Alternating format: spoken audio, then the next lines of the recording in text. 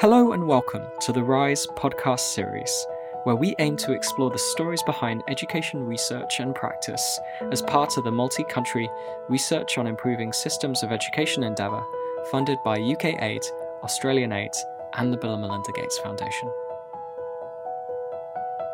Hello, and welcome to the Rise podcast. I'm Marla Spivak, the Research Manager for the Rise program and a Research Fellow at Building State Capability at the Center for International Development at the Harvard Kennedy School. Today I'm speaking with Yamini Aiyar, the President and Chief Executive of the Center for Policy Research in Delhi, and a researcher with the Rise India team and Rise Political Economy team.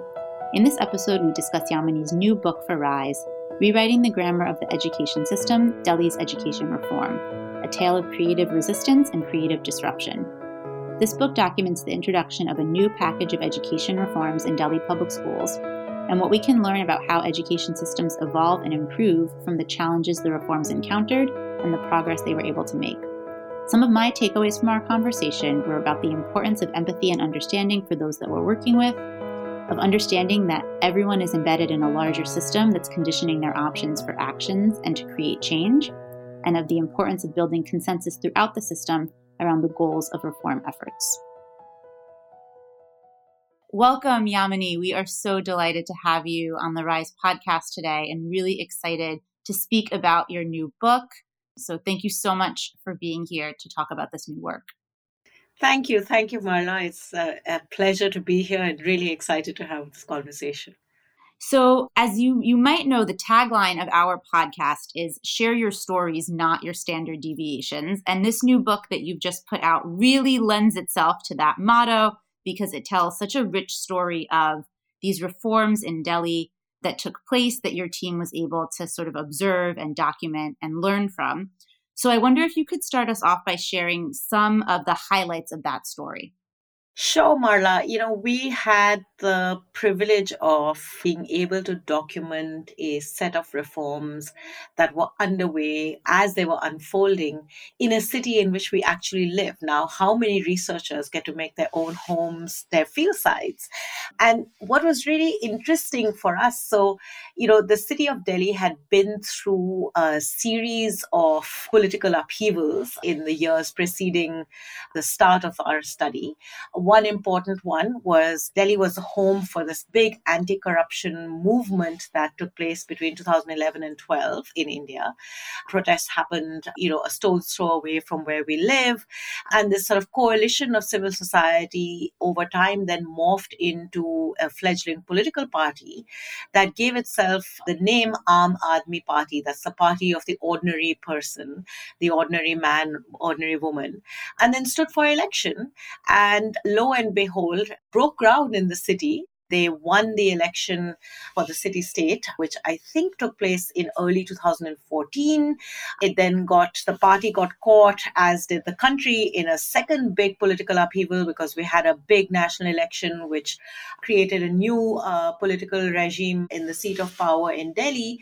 And then this fledgling political party that had won unexpectedly, they didn't fully win the election, but they got a very large number of seats, ousting old established political parties. And for a host of other complicated political reasons, we had a re-election soon after in 2015.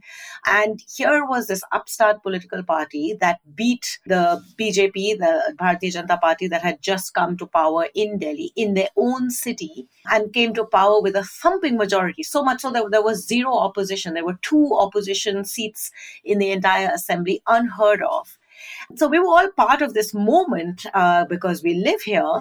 And suddenly we began to see various posters being put up all across the city announcing new reforms on school education.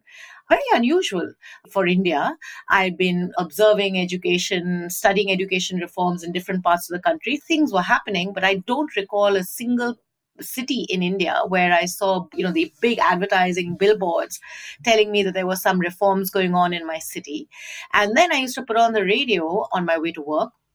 and in the middle of, Bollywood pop songs and a peppy DJ, suddenly I would hear the voice of the Deputy Chief Minister, who had also been given the education portfolio as Education Minister, telling us things that were music to my ears at some level, because I had spent many years working closely with Pratham and Asar and had been part of this entire discourse on the challenge of learning outcomes in Indian schools, the negative consequences of the overambitious curriculum that we had been engaging with Lant and all of you on were things that were well part of our understanding on what the challenge with education was. But our big challenge was that none of our policymakers was willing to echo this understanding at all.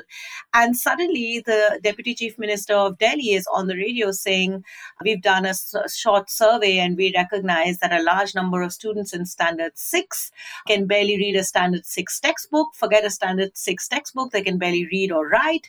And they've moved from class to class to class, progressing, but are simply not learning. And we need to do something about this. It really was dramatic in its moment, because this kind of language or framing of the challenge of education had not been articulated that much. And here it was being articulated in our city.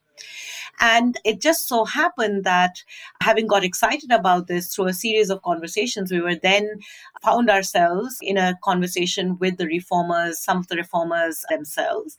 And they were really keen for us to document what was going on in schools, because they felt that, any kind of process of change is complex, it's chaotic, lots of things are happening, and having regular feedback to understand what's being responded to in schools would be important. So here we were, a once in a lifetime opportunity to document in real time change that was going on. What did we find? Of course, having worked on policy in India, I knew that grand ideas and big framings that come from the top trickle down in very complex ways at the cutting edge where change is actually meant to happen. So we didn't walk in expecting things to be, exactly as was in the imagination of the reformers. In fact, that was part of what we wanted to study. How do these changes get interpreted? Where are the disruptions? Where is the resistance? Where is the pushback? Where is the acceptance, and how this happens? But what we found was really quite, in its own way, silently dramatic, in the sense that if you were to look to see whether the transformation was taking place in classrooms, and you just looked at what was happening between the teachers and the students, you would walk away saying, this is yet another one of those famous flailing state narratives of the Indian state, great ideas, and nothing's actually happening on the ground. But if you sat and listened to the teachers and engage in conversation with the school actors, and if you sat and listened to what was happening in the trainings as the teachers were being prepared for this whole exercise, one started understanding that change was actually underway in its own subtle complexity. One of the things that we found is that teachers who are in the Indian system in particular, and I think many systems across the world, education systems across the globe, measure their understanding of the classroom from the framework of maximizing pass percentages, and ensuring, therefore, that they are teaching those parts of the classroom that are closest to curriculum readiness. So the ability of the child to pass the exam is an important measure, and completing the syllabus to make everybody exam ready is a critical element of the entire story. Now, when the reforms were implemented, essentially teachers were given the flexibility to not be obsessed with curriculum and instead focus on what children knew and got them as close to curriculum level expectation as possible. To begin with, teachers were completely puzzled. To me, that was an interesting insight, because I thought that once you remove the shackles, or at least once you create a perception that the shackles can be removed, that creativity would unfold. Of course it didn't, because after all, they grew up in the system. So when they were told that there's no syllabus, or rather that there's flexibility around the syllabus, that they can teach differentially, differential teaching was a framework, teachers were puzzled. And so were we, because we couldn't understand why the teachers were puzzled. But on digging deeper, we realized that the puzzle came from being embedded in a system that believed that this was what the classroom was supposed to do. It's what we call in our book the classroom consensus. And by the way, parents were deeply embedded in that same consensus as well. And I'll come to that in a moment. And what was interesting over time is not that the consensus broke and a new consensus formed. It is that teachers themselves began to recognize the possibility of engaging with children in a way that actually allows them to move from wherever they are to where the curriculum wants without the shackles of exam. So teachers would talk about good children versus bad children. Teachers were unhappy about the idea of marking children as close to curriculum, distance from the curriculum. But all those conversations together created an environment where in the staff room suddenly teachers were talking about what their children knew and didn't know outside of just their ability to pass the exam or not. Now that's a massive shift in a system that is embedded in thinking in a certain way. Parents, like all of us, and I noticed after this that I too was a victim of the same challenge that the parents I was observing were. So let me explain this with this story. At the early parts of our study, we were sitting in the headmaster's room on the day of a parent-teacher meeting. That parent-teacher meeting was also a very momentous part of this whole reform because, again, this was the first time that everyone from the top leadership of the political party to the school teacher had been mobilized into inviting parents to come for this parent-teacher meeting. And given how much social distance there is in government schools between parents and teachers, this actual act of a parent-teacher meeting was very significant. And it coincided with a baseline survey that was done in schools, Asar-like, to try and get a sense of what level children were at in terms of basic reading, writing, arithmetic. And an attempt was being made along on the basis of that to reorganize children according to their learning levels so that the teachers would be able to do this differential teaching. In some ways, that was the crux of part of the reform that we were keen to understand. And parents came barging into the headmaster's room saying, how could you do this? How could you test our children without telling us in advance? So the children couldn't prepare. And then, of course, they won't score well. And then you're taking decisions on our child. This is completely against the rules of what a classroom should be. And, it made me realize that we are, as parents, we too are very much part of that classroom consensus. Then I thought back to how excited I get when my primary school going daughter comes back from her school with 2 stars versus 1 star or 0 star. And the stars do matter to how I'm thinking about her education progress. So I'm part of the problem too. So it was insightful to me to recognize how deeply embedded parents too are part of this consensus. And that's important because when we talk about participation in the education system, we're usually talking about it from the point of view of the system not creating spaces for parental participation and direct accountability. And whilst that remains very crucial to what makes for an effective, accountable, functional education system, the framework of that consensus is actually part of it. Because if parents are going to ask for a certain kind of accountability, then of course the system is going to be geared towards that. So that was the second key insight. And again, a recognition that continued engagement between parents and teachers in a framework that at least loosens the shackles of curriculum expectations, syllabus completion, pass percentages, opens up the space for rewriting that consensus, rewriting the grammar of the classroom, which is why I titled the book that. The third really important insight for us through observing this whole change was how much systems are embedded in a particular vocabulary of their own. In the Indian system of bureaucracy, that vocabulary is articulated through an endless stream of circulars laced with bureaucraties and how messages are communicated from top leadership down to the school. And we had this database of a large number of circulars. And it is actually through the language of the circular, the written word, that reforms are understood and implemented. And staying as sacrosanct to that written word is how accountability is understood in our bureaucratic system. And that system translates into the school and it shapes how reform unfold.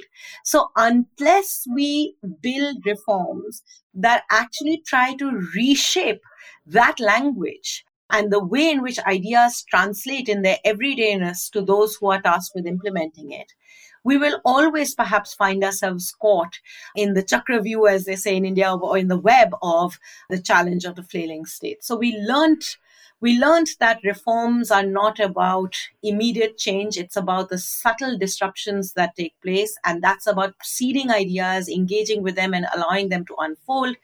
And we learned that you have to understand the grammar of the system in which change is being brought in in order to ensure that the values of the change are well understood. And I think our studies on bureaucracy, our frameworks of debating accountability, our frameworks for reforms, particularly deep technocratic reforms, sometimes forget these complexities in which reforms unfold.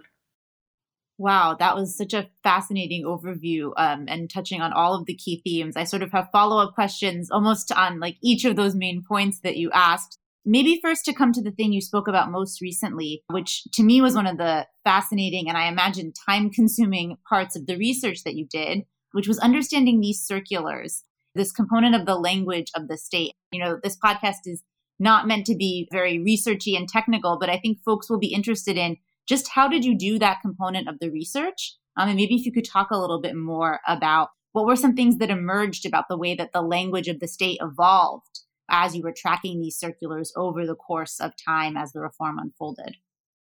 Well, anyone who has ever encountered the Indian state will be familiar with this phrase of orders and circulars in any way or form.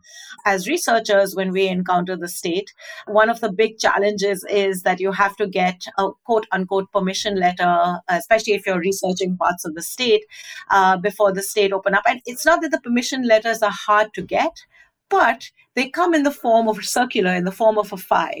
And in fact, even the start of our study took a lot longer than we had hoped, simply because the file had to go from desk to desk before it finally saw the light of day, and the final signature gave us the space to be able to actually undertake the study.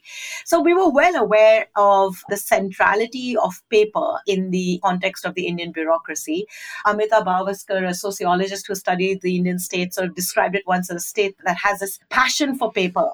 And this passion for paper has been deployed in India in really innovative ways. So I'm going to digress here for a second, but just to explain how central the idea of the paper is, or the rules, the files, the circulars are to the everyday functioning of the Indian bureaucracy. India has also been home to one of the world's most radical freedom of information movements, where in fact the whole framework of freedom of information was reframed as a right to information, and the laws were passed as a consequence of a long social movement where civil society mobilized to push for building a right to information law. But one of the reasons why information was framed in India as a right is because everything that the state does is always located somewhere on paper. And this has a lot to do with our colonial history. And I talk a little bit about, briefly touch upon that in the book. And anyone who's interested in knowing more should definitely read anthropologist Matthew Hull's work, who sort of traced our Indian bureaucracy's obsession with paper back to our colonial history. But this paper is really powerful because anything that's on paper becomes an embedded part of the state. It's a constitutive feature of the state. And the right to information essentially required you to put on paper an application to access papers of the state. And it was through those papers that citizens were empowered to hold the state accountable. So papers have been very central to the functioning of the Indian state. And the circular sort of embodies that. But what we were surprised by as we entered the schools is how often the circular became part and parcel of the discussion with teachers. So nothing would move, starting from our ability to enter the school gates to the schools actioning any of the actions that they were required to undertake on account of the reforms without receiving the circular. And quite literally, hours and hours would be spent by the school trying to interpret what the circulars were saying. I mean, there was one very amusing moment where I think it was the teachers that we spoke to, said, well, we spent hours and hours trying to figure out whether the circular is saying and or. And we can't make up our minds, and we're not going to move until we don't know this, because, we have to be true to whatever it is that the circular said. So we then realized that in order to understand the translation of the reform into what was happening in schools, we needed to get to the heart of the circular. Luckily, because technology has digitized categorized a lot of things. There is a database that we were able to access of the government from which we pull the circulars. And we actually had a remarkably large number of circulars that we found were issued in the period of the reforms. So, what we did do was that we categorized the circulars across different categories of information or actions that they were requiring of schools. And this included examination related activities, data collection related activities, a whole range of things that teachers were supposed to do. And then we narrowed them down to a set of circulars around the particular reforms that we were studying. And we went through a subset of them to identify words and phrases that we would hear that we found were coming up repeatedly. And then we did a search to get a sense of what the language of the circulars was all about. And one of the things that really struck us was how much the languages, after all, bureaucratic language and rule bound bureaucracies are essentially about issuing orders. These circulars are called orders in the grammar of the state as well. So they were used very much as carrot and sticks, ordering schools to do various things. And so you could get a good sense of, the messages were around inspections, the messages were around the kind of penalties that would be imposed on schools. They were mostly around threats that, the language was very threatening. If you don't do X, then the school will be penalized or the individual concerned will be penalized. So these are circulars that are framed in a particular way. And as a consequence, schools and school teachers did take these very, very seriously. So one of the people we interviewed said, schools are conditioned to work from circulars only. And so I literally spend all my day moving from circular to circular, following the instructions in an unquestioning manner. What this does is it sort of deepens a culture of responsiveness to orders rather than engaging with the task at hand.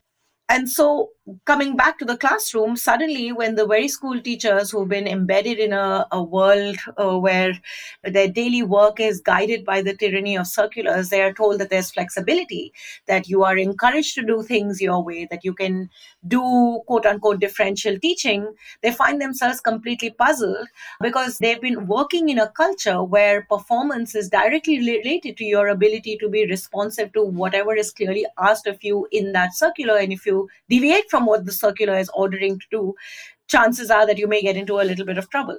So all in all, it sort of creates a culture of responsiveness to orders and a sort of passiveness to what you do, rather than a culture of being an active agent where the classroom is mine and I have a task at hand or a goal to accomplish inside the classroom.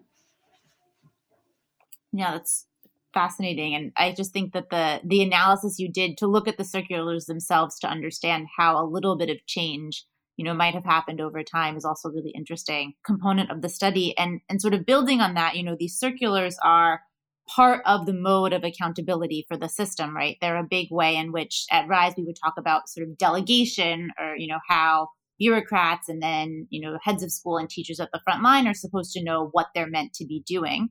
And so these circulars were sort of an insight into a piece of that. But I think there are a lot of other elements of accountability and how accountability works that this reform sort of touched on or came up against. You were speaking about the role that parents also play in accountability. So I was just wondering, in what ways throughout the reform process do you think that the mode of accountability stayed the same? And were there any changes that you were able to see? Was it able to shift the needle, or was the accountability that exists just sort of so entrenched that it wasn't able to shift as much over the reform period? So there are two things here. Consistent messaging from the political leadership through the 3-year period that we tracked. So the top of the system spoke to this whole process from the perspective of motivation. I mean, there's a lot of attempt in the language that was deployed, in the ways in which attempts were being made to present the teacher as a very central actor at the heart of the education system. 5th of September in India is celebrated as Teachers' Day, and various schools, government sets, it's a celebratory occasion.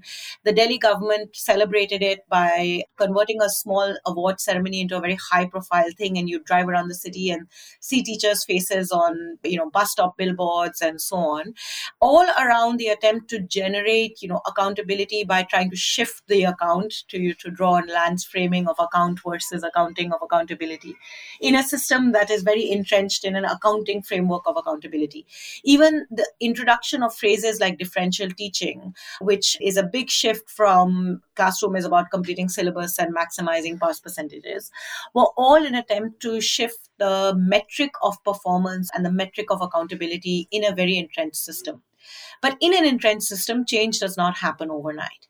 And we found that those aspects of the system that the school engaged with the most, the circulars, which define what the school is supposed to do, there's a mid-level of administrator that the school encounters the most. That's a conduit actually between the school and the higher level of policy making.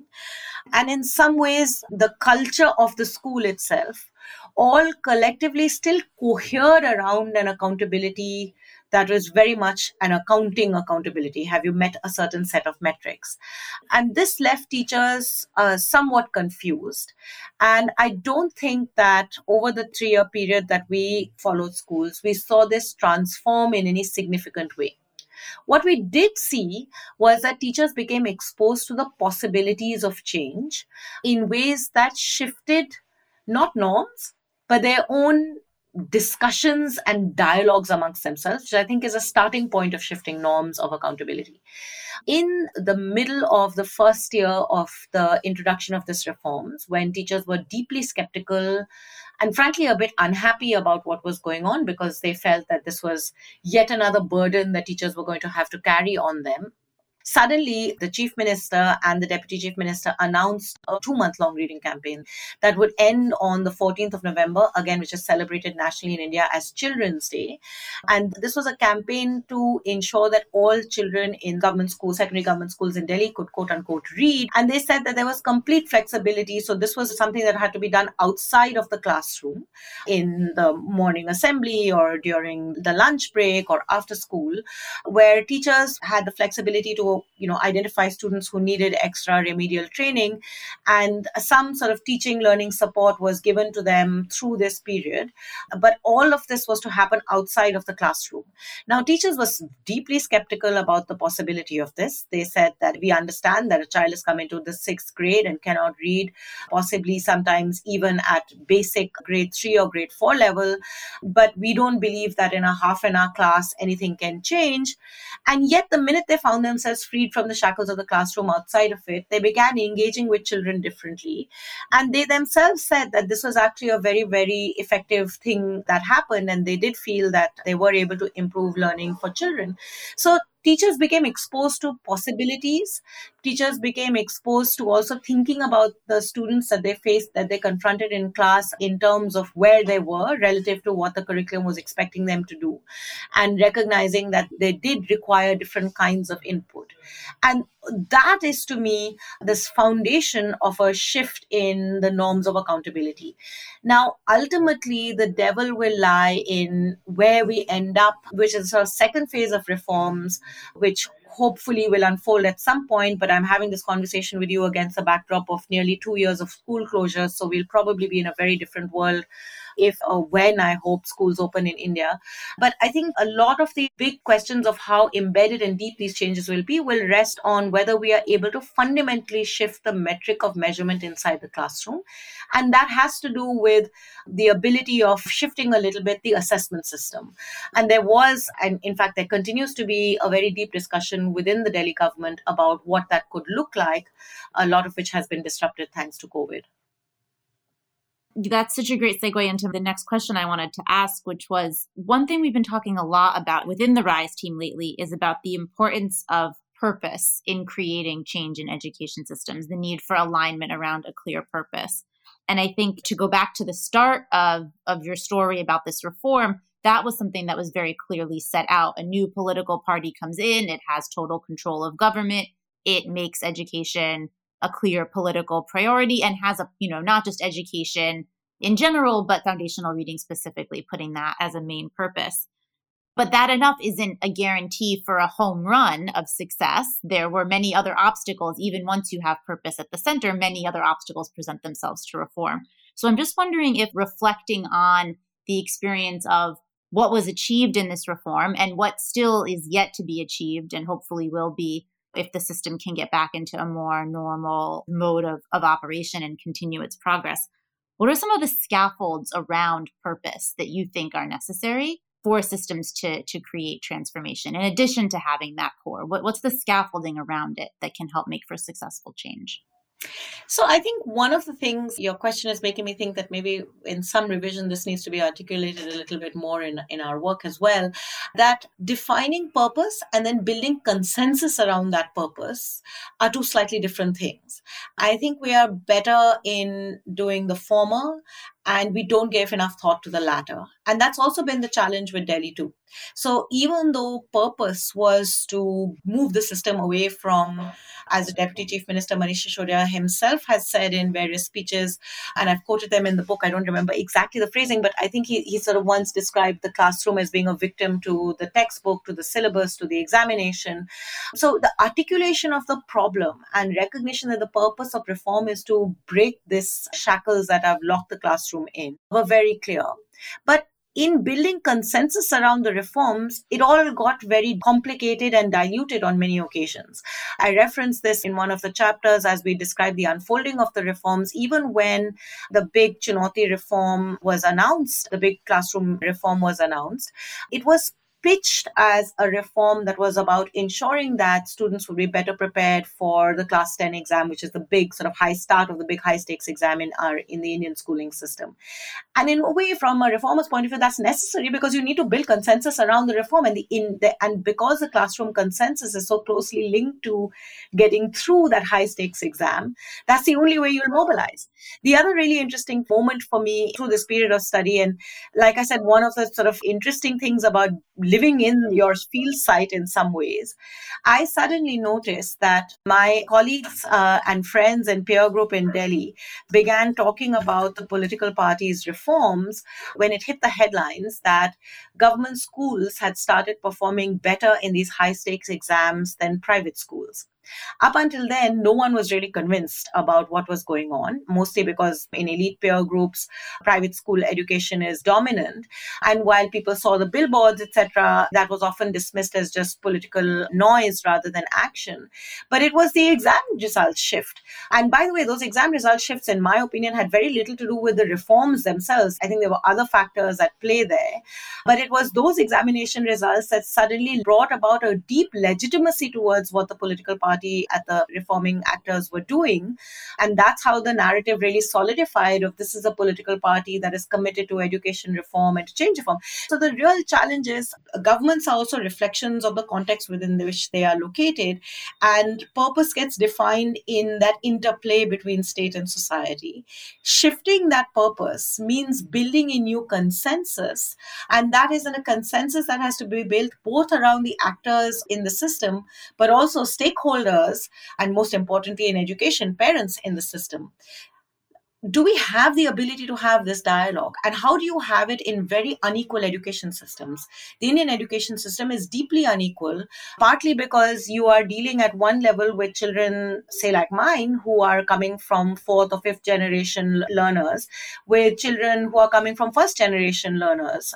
And the nature of input, the kind of education they get, the kind of exposure they have are all very different. So how do we build a societal conversation around purpose is a very critical question, which I think is at the heart of some of the challenges we are witnessing in our education systems. Yamini, this discussion has been so interesting, and I wish that we had more time, but we're coming up on the end. And so I want to conclude with the question that we always end our podcast on. And I'm wondering, what's one thing that you wished more people knew about the Indian education system, or just about education systems in general? Well, I think the one thing that we tend to forget is how much the teacher's perception or understanding of what makes for a good classroom is shaped by the societal perception of what an education system should deliver. And I think that one of the challenges that a lot of the quote unquote good teachers that we so, there is, and especially in the Indian education system, we know from all our work on accountability, teachers are, for a large number, permanent government school teachers. They get a significantly high pay relative to private school teachers. Lant and I have done some work on this back in the day. And, even showing up is sometimes asking for too much from them. So there's no doubt that there's a very fundamental accountability challenge here.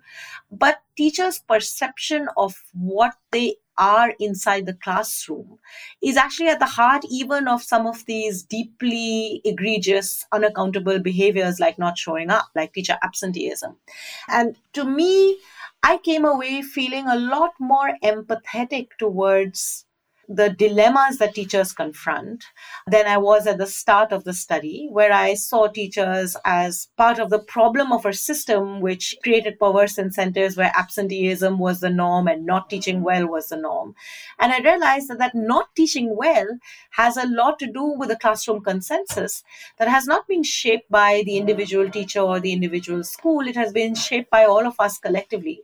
So what does it mean to move a system that is committed to maximizing pass percentages and rote learning towards recognizing the importance of basic foundational learning? It's not an easy question to answer. It's perhaps a little bit easier when you're talking about things like learning, basically word recognition, paragraph comprehension, basic foundational learning. It gets a little harder when you start saying, what are life skills? What is conceptual learning? What are life skills?